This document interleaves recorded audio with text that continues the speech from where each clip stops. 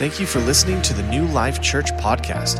If you need any information about our church, or if you'd like to give online, please visit us at newlifekingman.com. I began to pray. It just kind of was an inspiration to pray, "Hey, Jesus." And so I started praying, "Hey, Jesus, bless Cindy this day in her work. Hey, Jesus, bless my sisters and their families." And I began to pray that way, "Hey, Jesus," and it just felt good. I felt a connection. And so I'm not saying this is the key to prayer. I know to some of you it may sound kind of even almost sacrilegious or too familiar or something like that. And so I'm not saying you should pray this way or that you have to pray, "Hey, Jesus," to get an answer to prayer. Not by any means. And I don't mean to use his name, and I didn't use his name in prayer casually or disrespectfully or in a dishonoring way at all. I just, at that time, felt a connection praying that way, and so I prayed that way. The reality is I haven't really been praying that way since that time. It was just one of those things I felt a connection toward, and then I thought, man, I could preach on that, "Hey, Jesus." And so that's what I'm doing. We should have a familiarity with him, with Jesus, with God our Father, with the Holy Spirit. Can I hear a big amen on that? Probably all of us have heard the saying, familiarity breeds contempt. And what that means is that when we get so familiar with someone, we can take them for granted or think less of them. But I'm here to tell you tonight, familiarity need not breed contempt. It doesn't always breed contempt. In the several decades that Cindy and I have been married, we have become more familiar. Thank God. The first date we had fun, but we were both nervous, and I'm glad we've gotten more familiar. We enjoy each other's company without having to talk with each other. In other words, we can sit together for periods of time without feeling like we have to fill in the blanks with the words. We just enjoy each other's company. We have pretty much gotten to know each other's likes and dislikes. Cindy knows that not to use certain spice. I pretty much, somebody asked me tonight, "What do you like to eat?" I like almost everything. But she knows there's several spices that I don't particularly enjoy because they seem to me to overpower everything. And that's thyme and rosemary. Those kind of, if it's a lot, it just seems overpowering. So she knows she doesn't use those two spices. We don't have them in our house anymore. It isn't like I told her, "Thou shalt not have thyme or rosemary." It was just something that she got familiar with my likes and dislikes. I didn't spit it out of the plate when I tasted it and she had it. But anyway, moving on. She knows my likes and dislikes. I've gotten to know her better and closer. I know now when I drive the car when we're together, and so I know if I pull into Walmart or in the Safeway, I know to let her point out which parking place I should park in. It took a decade or more for me to figure that. But you grow. So we are more familiar, but in a good way. Our familiarity has brought us closer instead of in contempt of each other. And listen, we need to cultivate a familiarity with God that brings us close. And I want to talk about that for a little bit, our familiarity with God, because he's really into it. Jesus said in John 12, verse 32, "And if I be lifted up from the earth, will draw all men unto me." Now, years ago, 40 years ago, we used to sing a song, a chorus, lift Jesus higher, lift Jesus higher, lift Jesus higher, lift him up for the world to see. He said, if I be lifted up from the earth, I will draw all men unto lift you. And we would sing, and it was a good praise chorus. We sang it, but our singing and our prayer was like lifting him up in praise. He said, if I be lifted up. Well, it really is kind of the way we sang it out of context. I don't think we were being rebellious against God or anything. It was just a chorus somebody wrote and we sang it. So, but when Jesus said, if I be lifted up from the earth, he wasn't referring to our praise. He was referring to his grisly death on the cross. If I be lifted up on the cross, I'll draw all men unto me. And I love this phrase, I will draw all men unto me, because it expresses his heart. He wants to draw us close to himself. In Vine's Greek dictionary, it says that this word, that draw, that's used here means to draw by divine impulse. I like that tonight. That the cross and the whole purpose of the cross of Christ was to cause us to feel a divine impulse that drew us. It was like a magnet that drew us to him. The cross, his death on the cross, when we get a revelation of it, how can we not draw close to him? He was lifted up. He shed his blood. And that understanding, when it comes and is birthed in our heart, oh, we got to draw close to him, right?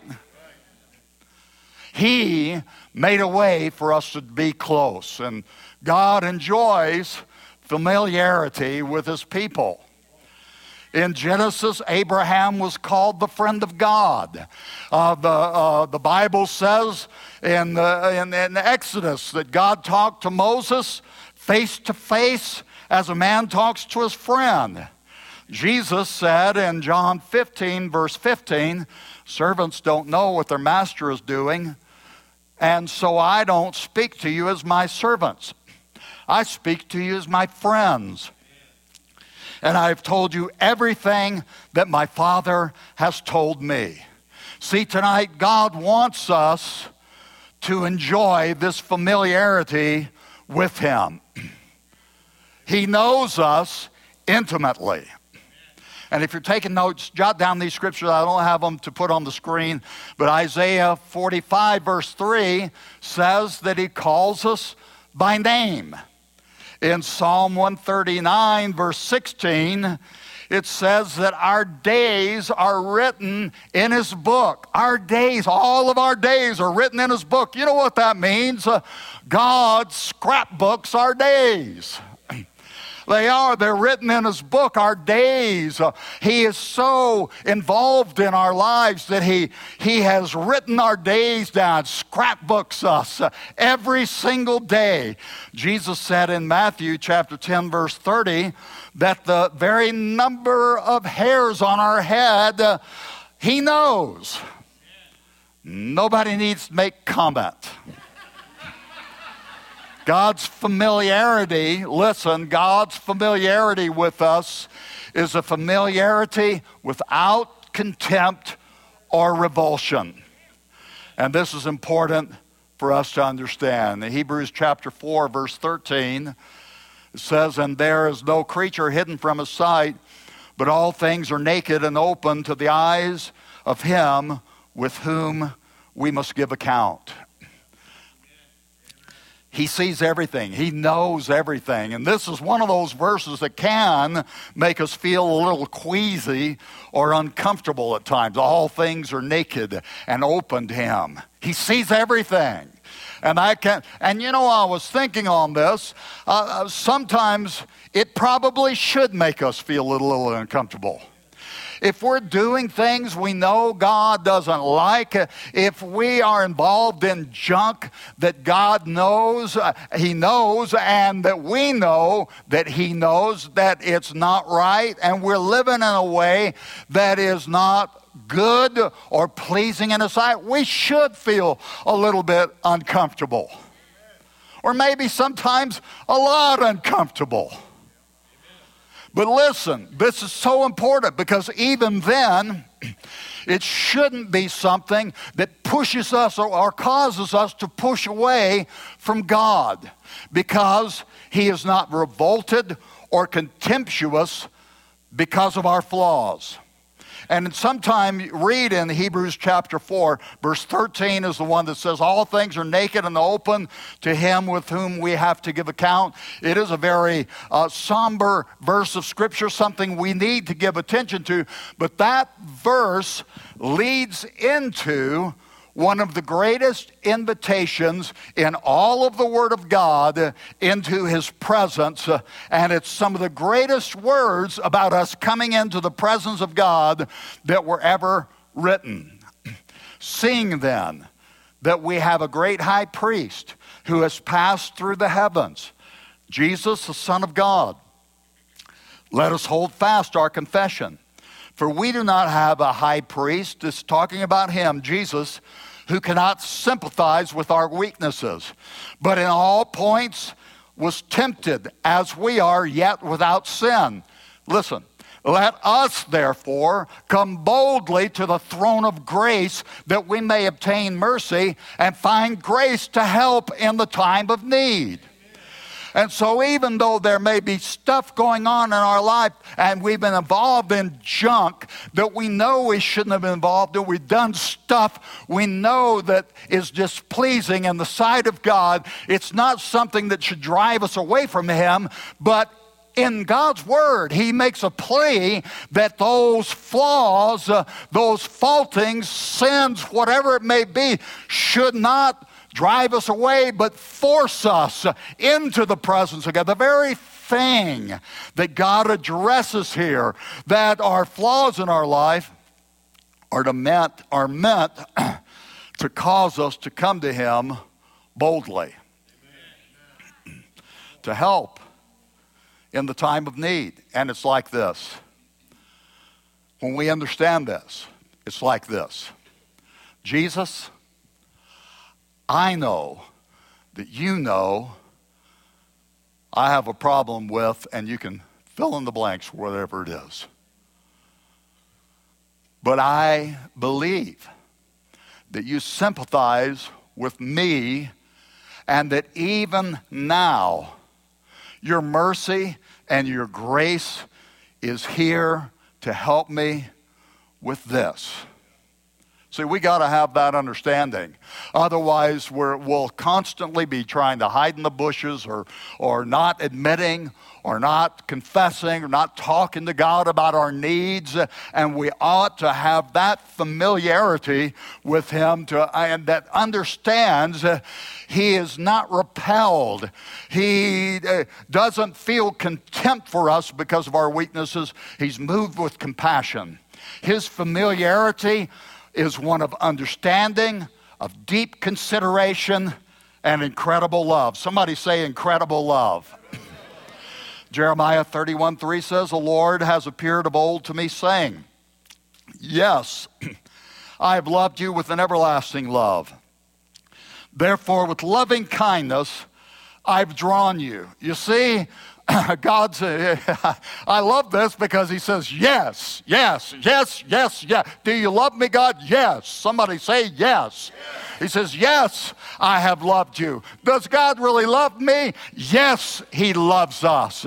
And knowing this, we can draw near to Him, come to Him. In Ephesians 3:12, it says, in whom we have boldness and access with confidence through faith in Him. Boldness and access, not because we got it all together, even when we feel like we don't have it all together, even when things feel like they're coming apart in our life, we need to be able to have an understanding of His love and consideration and compassion, and have boldness to enter in.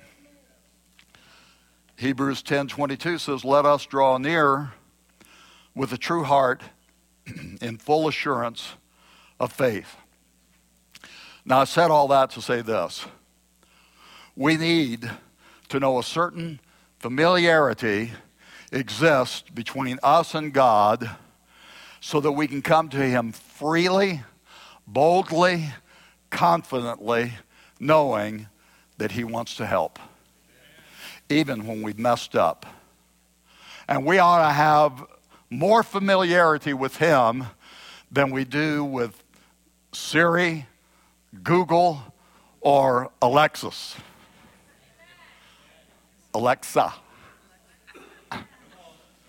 Whoever they are. We need to know that we can come to him and call out to him, Jesus. I love that song. We say, Jesus. Jesus, Jesus. His name is Jesus. There is power in the name of Jesus. Somebody say Jesus. Now I want to deal, as we go on in this, and just give two brief examples of people who called boldly out to Jesus for help. They didn't actually say, hey, Jesus, but it was close. And the first one, and the example I want to use is, hey, Jesus, I feel like I'm going under. And I get this from Peter when he was walking on the water in Matthew chapter 14 and verse 22. And we know the story. A lot of us have read the story, heard the story. Jesus told the disciples to go on the other side of the water, and so they got in the boat. He was going to go and pray for a while. He goes up and prays through the night, and they get in the boat. They go across. Storm comes up. Seems like every time the disciples are in a boat, storm comes up, right? And so the storm comes up. They're having a hard time rowing, feel like they're going to go under. Jesus isn't in the boat with them then, and then they see at 3 o'clock in the morning, the Bible says, Jesus comes walking on the water to them. They are so not expecting him. I mean, I don't blame them. I don't know that I would be expecting to see him come walking on the water, but they knew him because they'd been following him, been with him. But when they see him walking on the water, they think it's a ghost. They cried out. They thought to themselves, they said that it's a ghost. And Jesus says what he always does whenever we get afraid. He says, don't be afraid. It's me. And then Peter says, well, if it's you, then ask me to come out with you on the water. And Jesus just said, come. And so Peter climbs up out of the boat. Wind's still blowing, waves are still going, and Peter starts walking on the water. You know, I got to thinking about the other 11 disciples. They're sitting in the boat, and I bet they're thinking, man, I wish I'd said that. Because they're watching as Peter's walking on the water. and nobody ever done that besides Jesus that we know of. And there he is walking on the water. And so as he's coming, the waves, the wind, and all that, but he gets distracted because a wave hits him, the wind's hitting him, and he takes his eyes off Jesus, puts it on the waves, and what happens? Whoop, he goes down, goes under. Starts to go, he cries out, Lord, save me. And Jesus didn't leave him floundering around in the water for a while, teach him a good lesson. And just before he goes under the third time, he didn't do that, did he? It says immediately, Jesus reached out, took him by the hand, lifted him up, said, why did you doubt? Oh, you of little faith. Took him back to the boat, put him in the boat. He got in the boat. They got in the boat and got to the other side. It's a great story. All of us have times like we feel we're going under. Don't we? Sometimes it's our faith, we feel like we're just going under and are failing in our faith, or it's just not up to par. We all have times where our faith gets rocked. I know I have. And it's not that I started not believing in God. I think I pretty much got that worked out in my life. I know some people at times wonder, God, how can you really be? But I think I've kind of worked that out. Hebrews 11:6 says, For he who comes to God must believe that he is. And I think I've got that pretty much worked out in my life. I am confident that God is. What has been at times shaken in my life over the years, at times if I'm going through something tough, is the last part of that, and that is this, that he is a rewarder of those who diligently seek him.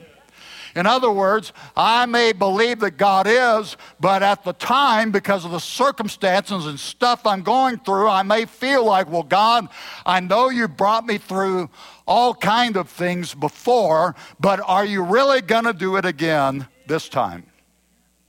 And sometimes we feel shaken. That bedrock faith, that unshakable faith in God's intervention can be shaken at times. And what we do right then is so important. Where we go. Because if we go deeper into our doubts, we'll despair. In Psalm 27, verse 13, it says, I would have lost heart unless I had believed that I would see the goodness of God in the land of the living. If we begin to despair of God's goodness now, in other words, we lose focus that he is there, that he is a rewarder of those who diligently seek him, that we lose track that he has brought us through time and again, got us out of storm after storm. It's like Alex said at the beginning of the service tonight.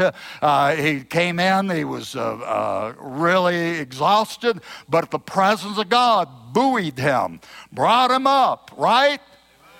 If we lose track of that, if we give in to our doubts, we'll despair. When we feel like our faith is going under, we need to do what Peter did. Lord, save me. Or, Jesus, I feel like I'm going under. And he doesn't ignore us when we're wrestling in our faith. There was a guy who brought his son to Jesus. The son was possessed by a demonic spirit. Disciples prayed, nothing happened. He brought him to Jesus, said, if you can do anything, help us. And Jesus said to him, if you believe, all things are possible to him who believes. And he says, well, Lord, I do believe, but help my unbelief. See, it's where we go when our faith is shaky that's important. Because we will either entertain our doubts or we'll entertain our faith. And we need to entertain or build up our faith. And that's said, even though we're wrestling and struggling, we feel shaken, something like, Jesus, I believe, but help me believe better. Maybe we're struggling financially and our faith for finances is kind of getting rocked. I was thinking about Psalm 46 just recently. And the last verse of that psalm caught my attention. I want to read it to you. It's Psalm 46, verse 11. This is actually quoted the same verse earlier in the psalm as well, so it's written twice there for emphasis. But it says, the Lord of hosts is with us. The God of Jacob is our refuge, Selah. And this could actually and literally accurately be translated, the Lord of angel armies is with us. The God of Jacob is our refuge. Selah. I like that phrase, the Lord of angel armies. Now, that's not really what caught my attention when I was thinking about it, but I thought it was just too cool, so I had to throw it in there. He is the God of angel armies. And he commands those angels to help us out. You know, we don't see it. We don't know it. We may never even see it. I've never seen an angel. I have felt the evidence of them at times. I've seen God do things where I thought maybe God intervened with an angel. I know that he has given them to us as the heirs of salvation, so he helps us out by sending his emissaries, sometimes angels, to help us out. I'm glad. I need all the help I can get. How about you? He's the God, the Lord of angel armies. But listen, what really hit me was the last part of this verse. The God of Jacob is my refuge. Why the God of Jacob? Why not the God of Israel? Because the God of Jacob, he says, Jacob uses that old name Jacob. Jacob, before God called him Israel, was in a bad place. He had ripped off his brother's birthright, Esau, and he had to run for his life, and he went to his Uncle Laban's house. And Uncle Laban was a ripoff. Jacob worked for him for 14 years, and in that 14-year period, he changed Jacob's wages 10 times. I don't mean that he got 10 raises. He got knocked down 10 times. He changed his pay. Now, I don't care who you are, that could be discouraging. But God blessed him. And even though Laban kept ripping him off and not doing what he had agreed to do, God blessed Jacob, and he just kept getting more and more and more, get blessed and blessed. And so tonight, listen, this is the point. If you're struggling financially, put your confidence and your assurance in God and not man. Not your boss, not the stock market, not your 401k plan if you've got one, not in anything man-made, but our faith and our confidence, our assurance is in the God of Jacob. Why the God of Jacob? Because he can bless us even though the boss may not like you at the moment, even though the stock market may go south sometime, even though whatever it is that your assurance in the natural gets shaken, God's never shaken.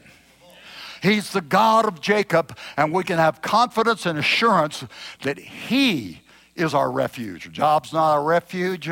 Our bank account's not our refuge. Our car's not our refuge. God is our refuge and help. Now somebody say, help me, Lord. So when we feel like we're going on, our faith is getting rocked. Hey, Jesus, save me, Lord. Our finances are being assaulted and attacked. Hey, Jesus, Lord, God of Jacob, you're my refuge. One quick final point, and that is another guy that called out to Jesus, and that was blind Bartimaeus in Mark chapter 10, verse 46. And paraphrase, he said, hey, Jesus, I need to be healed. Jesus was walking through his town. I think it was Jericho, and Bartimaeus is a blind beggar on the side of the road. Here's Jesus is going by, and he starts crying out, Jesus, Son of David, have mercy on me.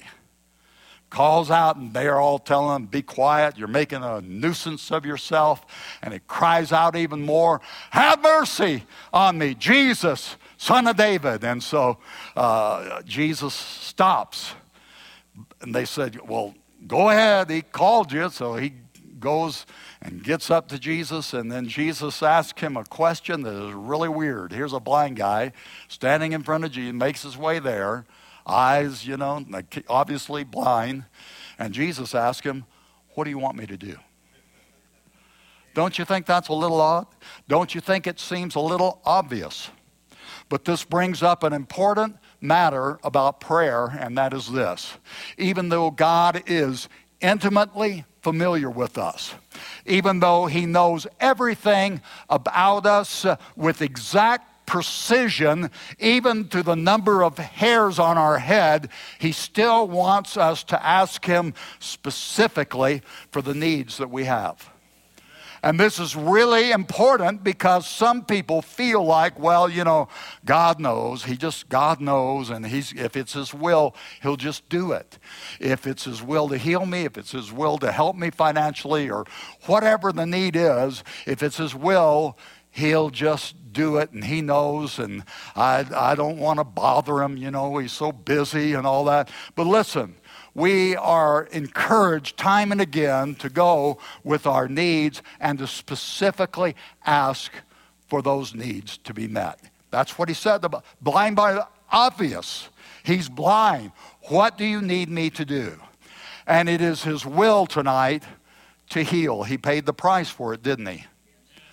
1 Peter 2:24 says, by whose stripes you were healed. His suffering was for our sin, but our sickness as well, and it is His will to heal. A leper came to Jesus, said, if you're willing, you can make me clean. Jesus was moved to compassion, said, I will be cleansed, and he was healed. Tonight, it's God's will to heal, and He still, though, wants us to ask.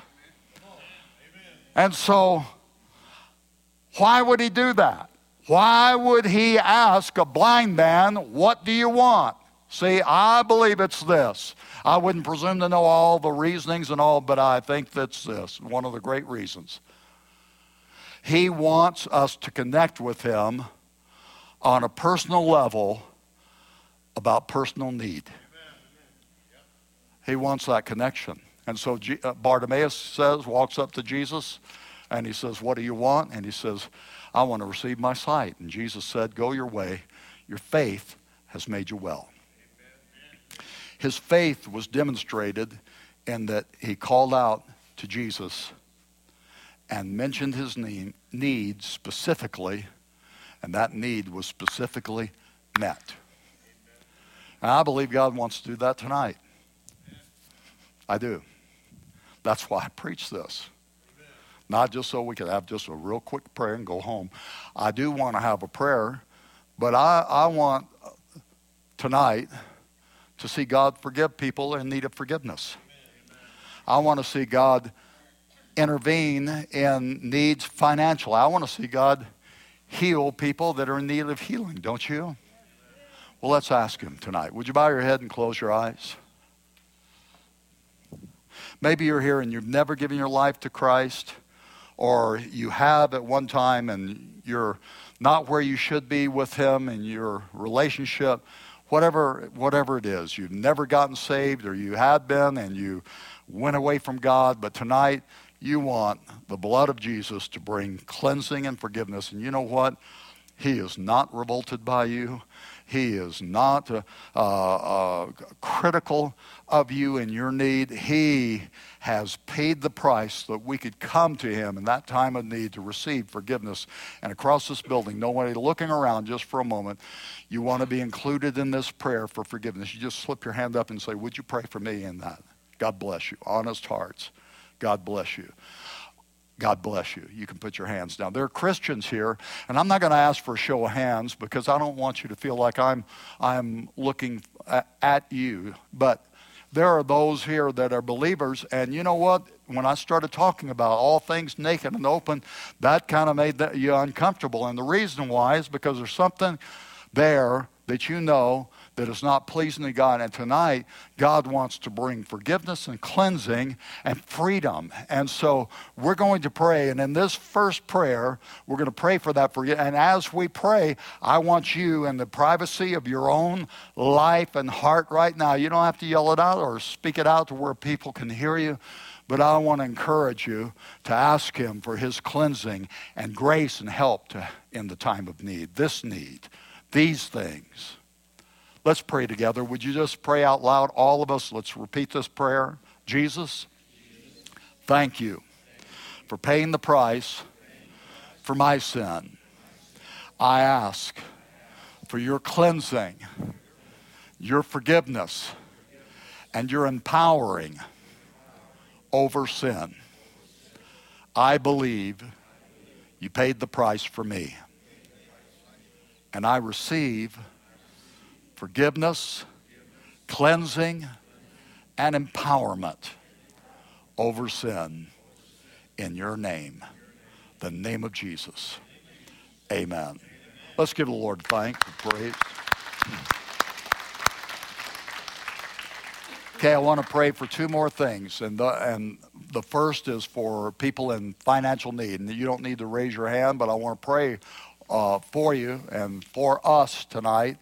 And if you just close your eyes and bow your head, and let's all just pray this prayer out. Well, you know, I think probably all of us could use some extra blessing financially, right?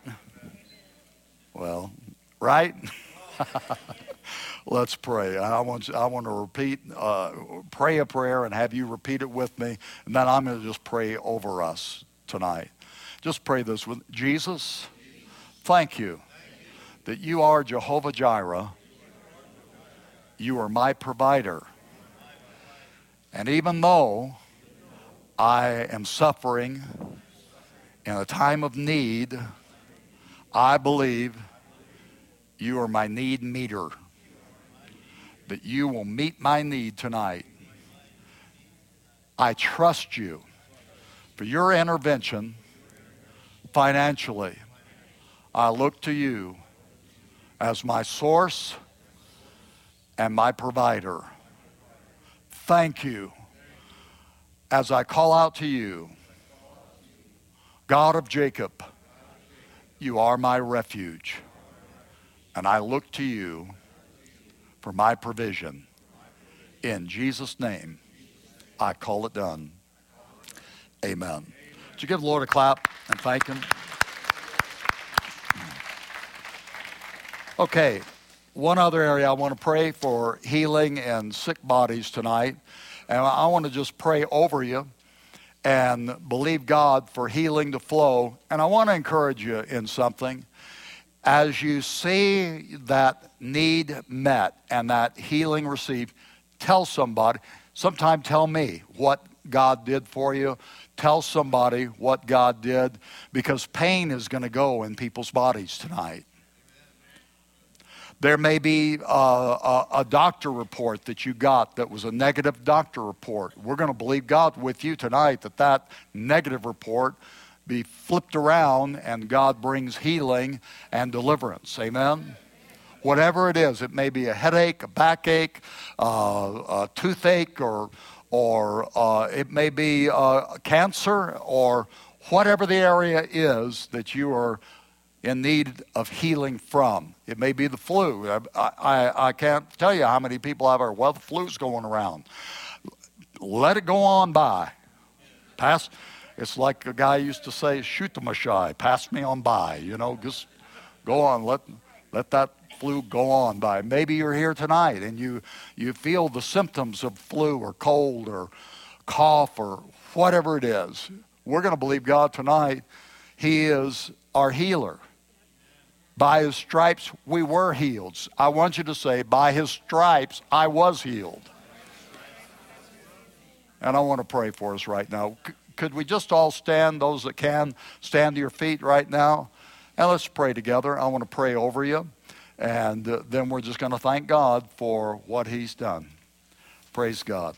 I want to just pray over you. Lord, we thank you tonight for causing us to come into this place to receive from you, and the time of worship, as we gave worship to you, we received from you the presence of your Holy Spirit moving and ministering in our midst. And right now, for every need that is here physically, God, all pain to go in Jesus' name. Negative doctor reports, that they would see a positive report in place of that negative report. Lord, for cancer to go in Jesus' name. God, all pain go in Jesus' name. Every flu symptom, cold symptom to go in Jesus' name. And tonight, Lord, we look to you and entrust our bodies into your hand. Thank you for intervening in our lives. So many of us have testimonies of your intervention where you broke the curse of generations and the report of what could be, should be, or would be because of what our ancestors had been afflicted with. You are our deliverer, and we look to you, God, as our healer, thanking you for it in Jesus' wonderful name. And I want everybody to shout, I believe. I am healed in Jesus' name. Now would you give him thanks and give him praise? Thank you for it, Lord. All pain go. Every symptom go in Jesus' name. Jesus' name. Now, say, thank you, Jesus. And somebody say my title. Hey, Jesus, I want to thank you for what you did for me. Amen. God bless you. God love you. Good night.